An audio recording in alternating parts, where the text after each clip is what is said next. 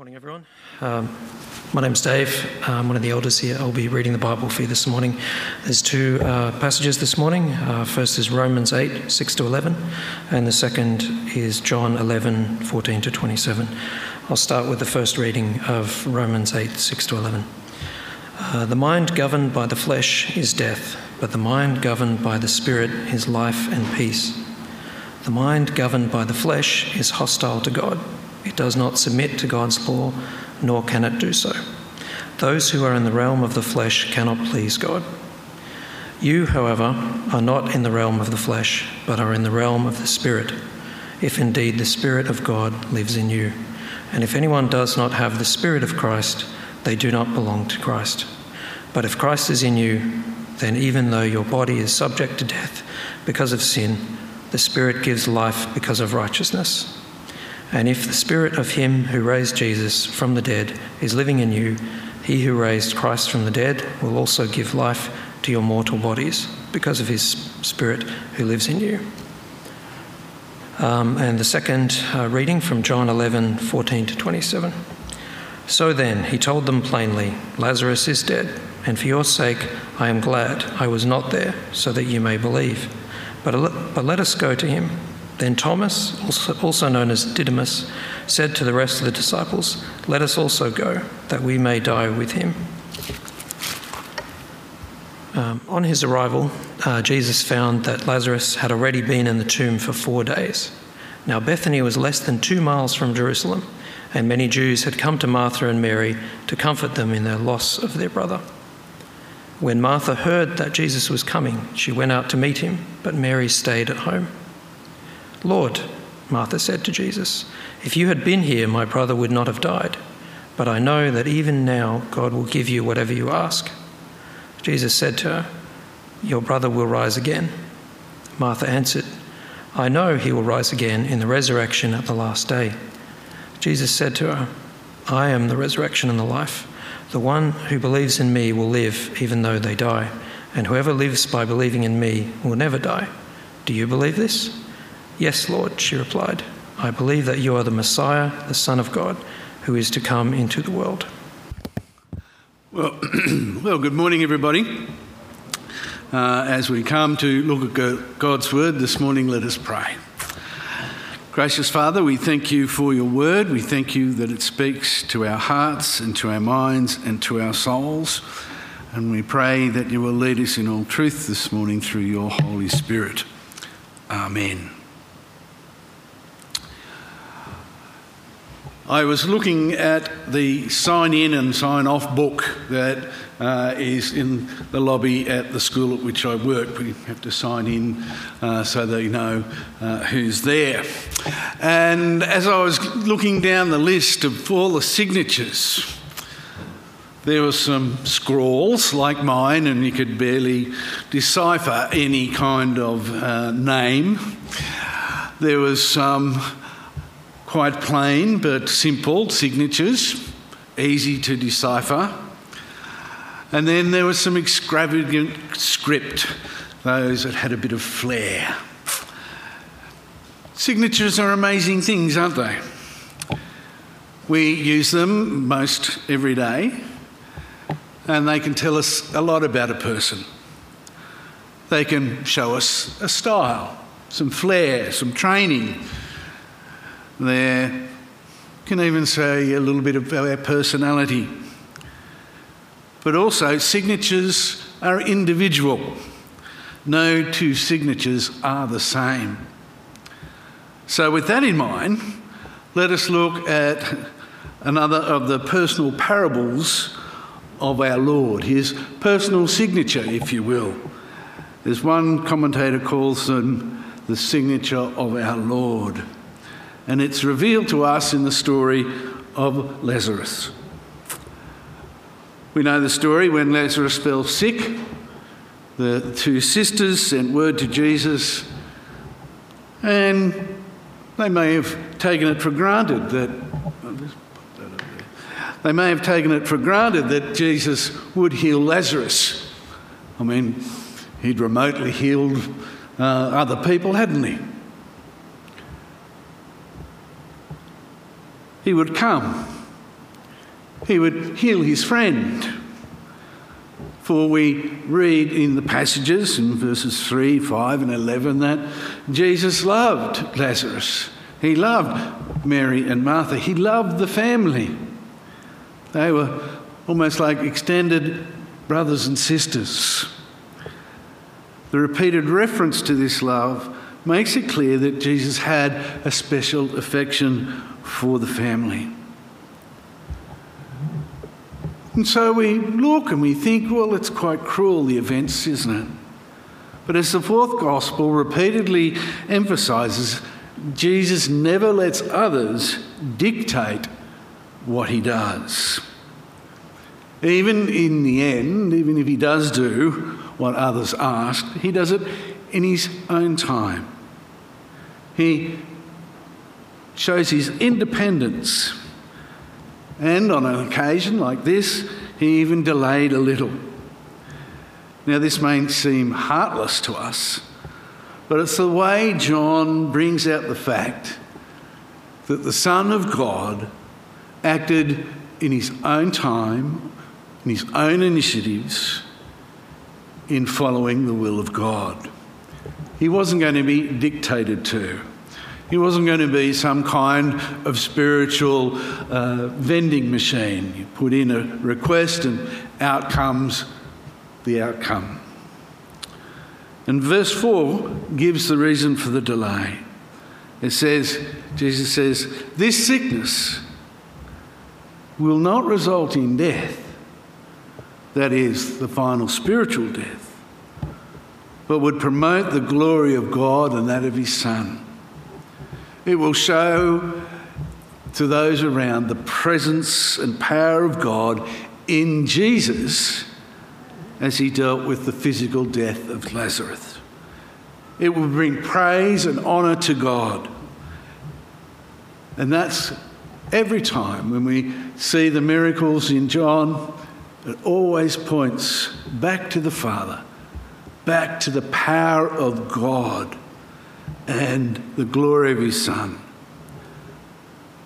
And here we will see that Jesus will be proved to be the master even over death. For Jesus loved the two sisters as well as their brother, but they hadn't learnt that this love and power could reach beyond the physical realm. We live so much in the physical realm today, don't we? They didn't understand the complete gift that was about to be displayed. The gift of life, eternal life that Jesus gives.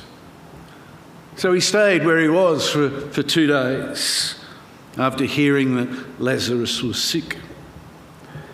And after 2 days, Jesus summoned his disciples to go back with him to Bethany.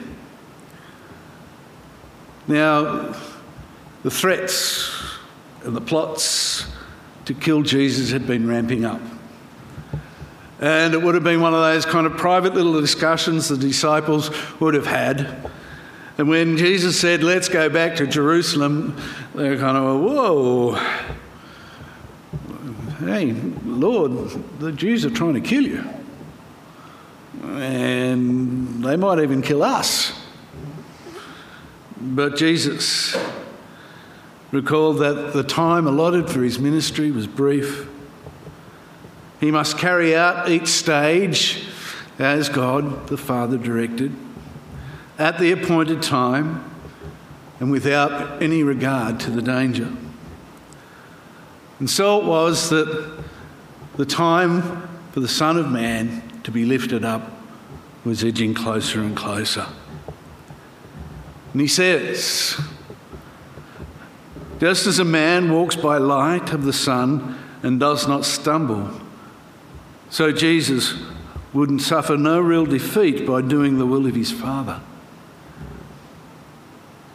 If he chose a different path, he would have been walking in darkness. He must follow the light. He had to go back. His return was part of the plan of salvation, right from the very beginning. And then we have one of the most ambiguous statements in the gospel. Jesus said that Lazarus had fallen asleep and that he must go and wake him. But the disciples missed the point. Jesus had a deeper knowledge, a deeper understanding. He knew that Lazarus had died, and he told them so, and added that his absence when Lazarus died would be a good thing. It would be a good thing for the disciples because they'll be taught a hard truth, a deep truth. They will see his power to give life, and it would give them a new reason, a deeper reason to believe in him. It would lead them to a fuller, deeper, richer understanding, a deeper, richer faith. But as usual, the poor old disciples missed the point. And so when Jesus reached Bethany, Lazarus had been dead and buried for 4 days. So it seems that Lazarus had died shortly after the message had been sent. And so we see, because Bethany's not that far from Jerusalem, some friends were comforting Mary and Martha. But when Jesus comes, Martha goes out to him and Mary stayed at home. And Martha says to Jesus what the sisters must have said and thought over the last 4 days. If only Jesus had been present, he would have been able to heal Lazarus and prevented his death. He would have used his power to help his friend. Jesus assured her that her brother would rise again. And she took this to mean that Lazarus would rise on the last day. That was an understanding within the Jewish community. On the last day, everyone would rise and take an account. She'd probably heard the same thing from her friends who were comforting her over the last 4 days. But she'd failed to see in Jesus the fact that the resurrection and the gift of life were present before her. So Jesus said, I am the resurrection and the life. I am the pinnacle point of life. He can raise the dead and gives life that death cannot touch. This is a double gift that we are seeing here. And it's available to those who believe in him. Time and time again, those who believe in him shall not die but have eternal life. A life rich in Jesus' presence. Even if a believer dies, Jesus will raise them on the last day. And so this story of Lazarus is an enacted parable. Even physical death will not really harm the believer. For the life that Jesus gives to those who believe in him is a gift that physical death cannot be taken away or damage the believer. Then we see Martha's faith.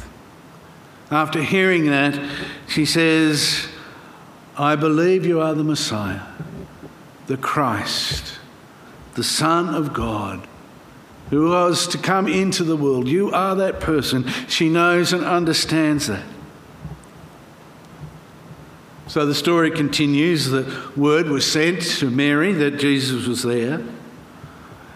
And so she hurries off. So her friends follow, thinking that she's going to mourn some at the tomb. But when she sees Jesus, she falls at his feet and repeats that same lament as her sister. Oh, if only you'd been here.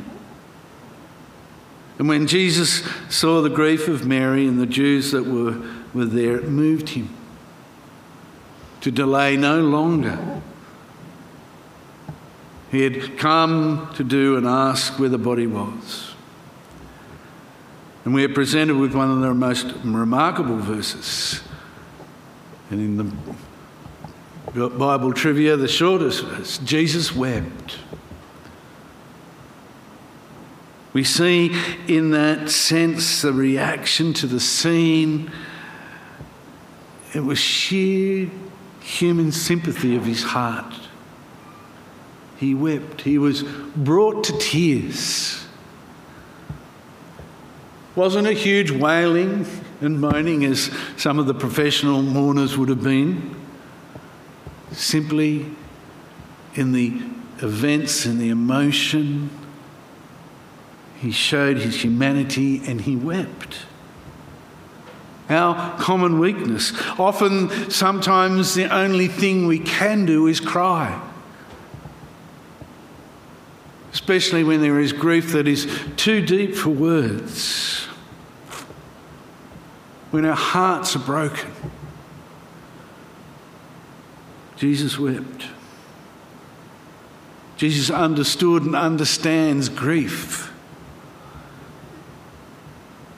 Although it's the shortest verse, no verse carries more meaning to it than this one, that Jesus wept. And the Jews who had come to comfort the sisters saw Jesus weeping, showed his great love for his friend Lazarus. See how he loved him.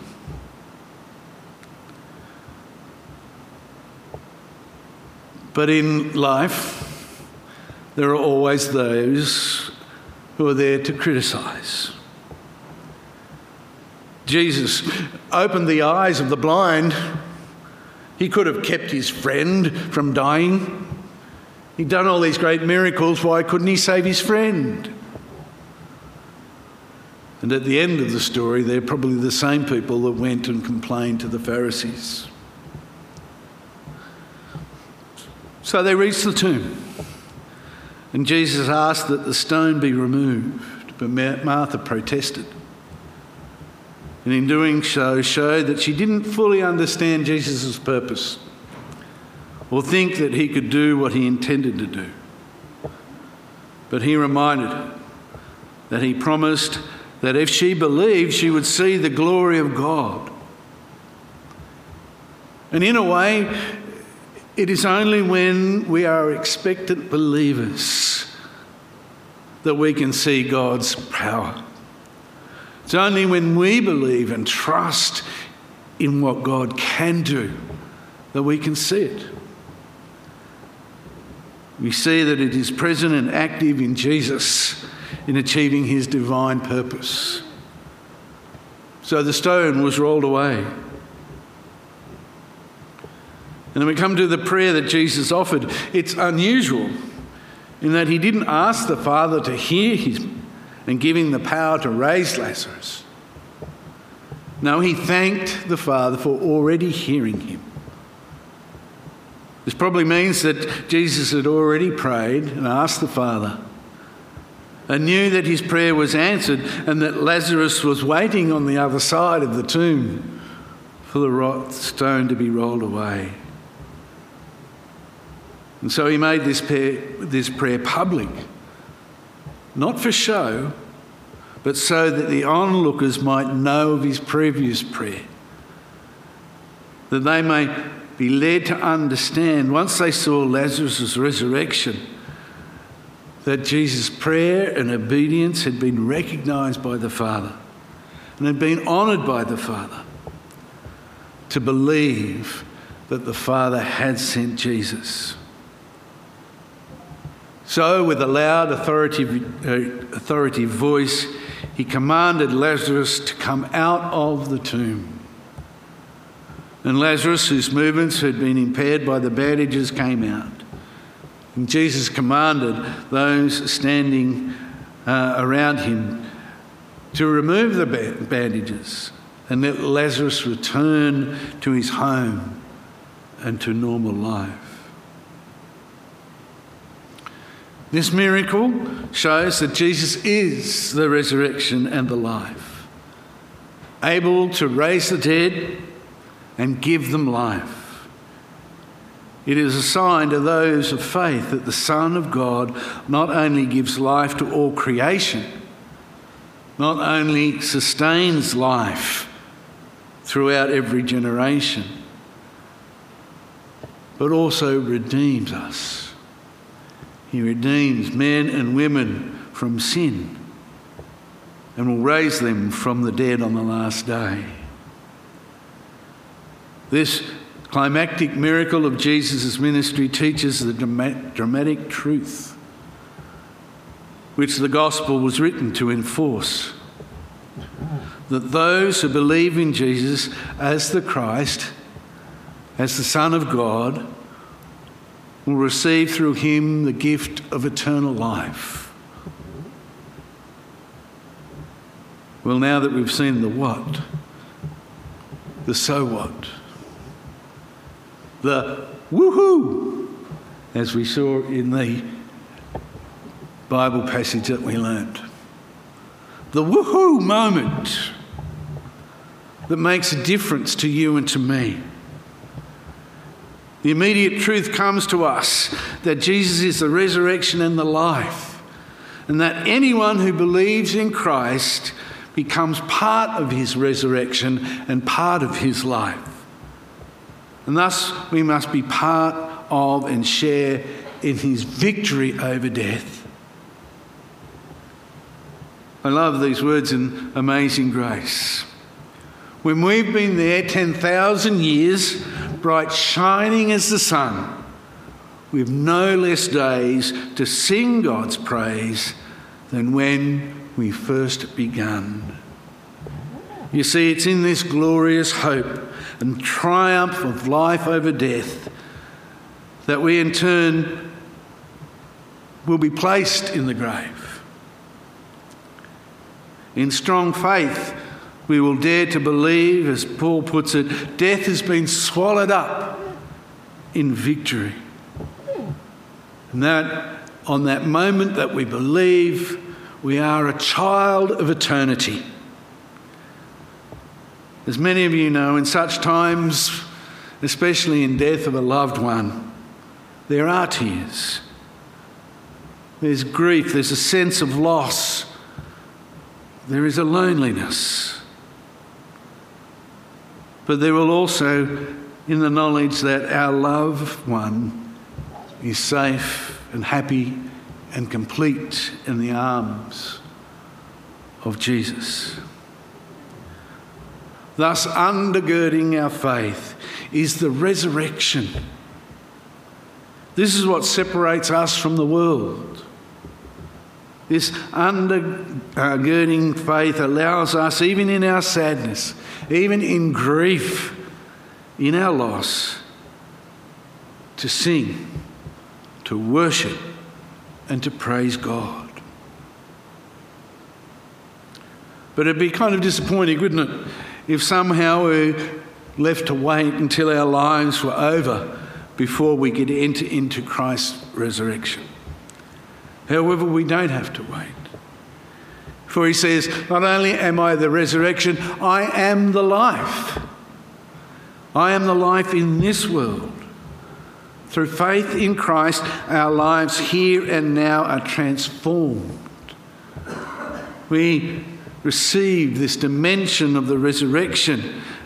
It enters into us and becomes a dynamic force in our daily lives.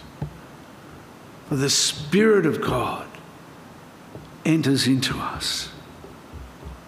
And we are a child of eternity, an inhabitant of the resurrection, but my eternity starts here and now, just as it did for the disciples on that first Easter night.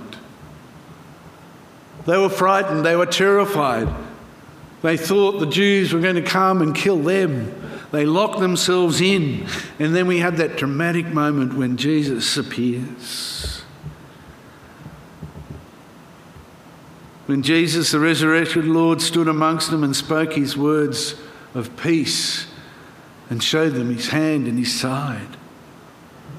And suddenly the miracle of the resurrection broke into their lives. And surely as Lazarus walked from the tomb alive, these disciples were very much alive.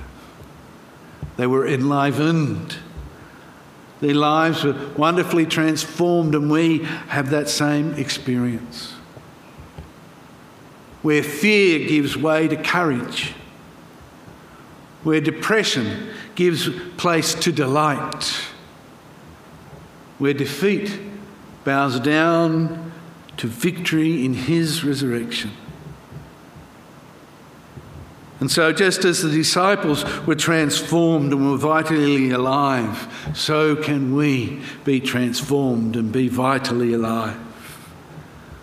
If we look and appreciate this miracle, the transformation is ours.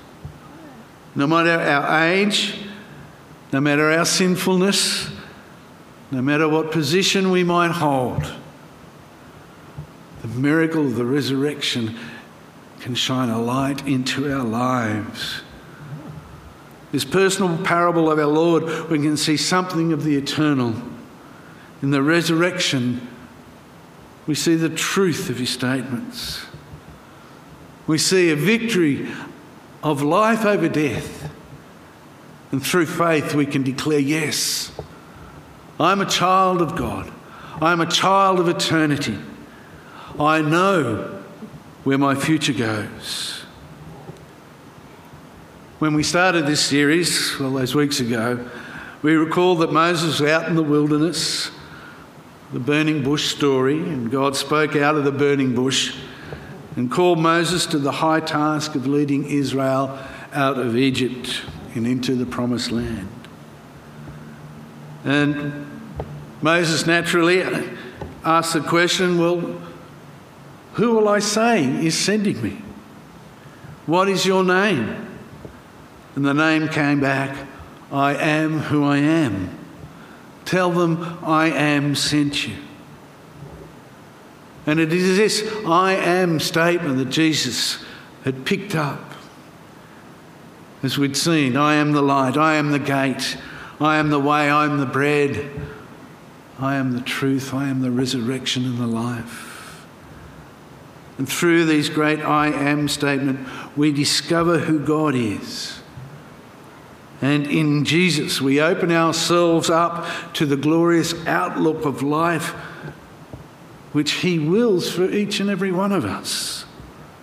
When we discover that we are a child of eternity, that eternity starts here and now, for Jesus is the resurrection and the life.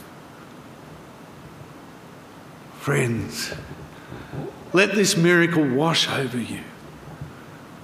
You might have heard it 100 times before, but let it wash over you. You are a child of eternity. Physical death has no hold over us. That we believe in the risen Lord. Eternity is ours. Let's pray. Heavenly Father, thank you for the beautiful story of Lazarus and the many lessons that we can learn from this amazing passage of Scripture. Thank you that sickness or sin, death and hell, which is the result of the fall and the promise of all those who fall short of your glory, that these things have been conquered forever through the birth, death, burial, resurrection and ascension of our Lord Jesus on our behalf. Thank you that just as Mary and Martha's period of misery was turned into laughter and joy, so that our nights of weeping can also be turned into the morning of joy, where we can sing and praise you through faith in Christ, our Redeemer. Oh, Father, thank you that because he lives, we too shall live. And may we sing your praises and your glory each and every day of our lives and through eternal ages to come. In Jesus' name we pray. Amen.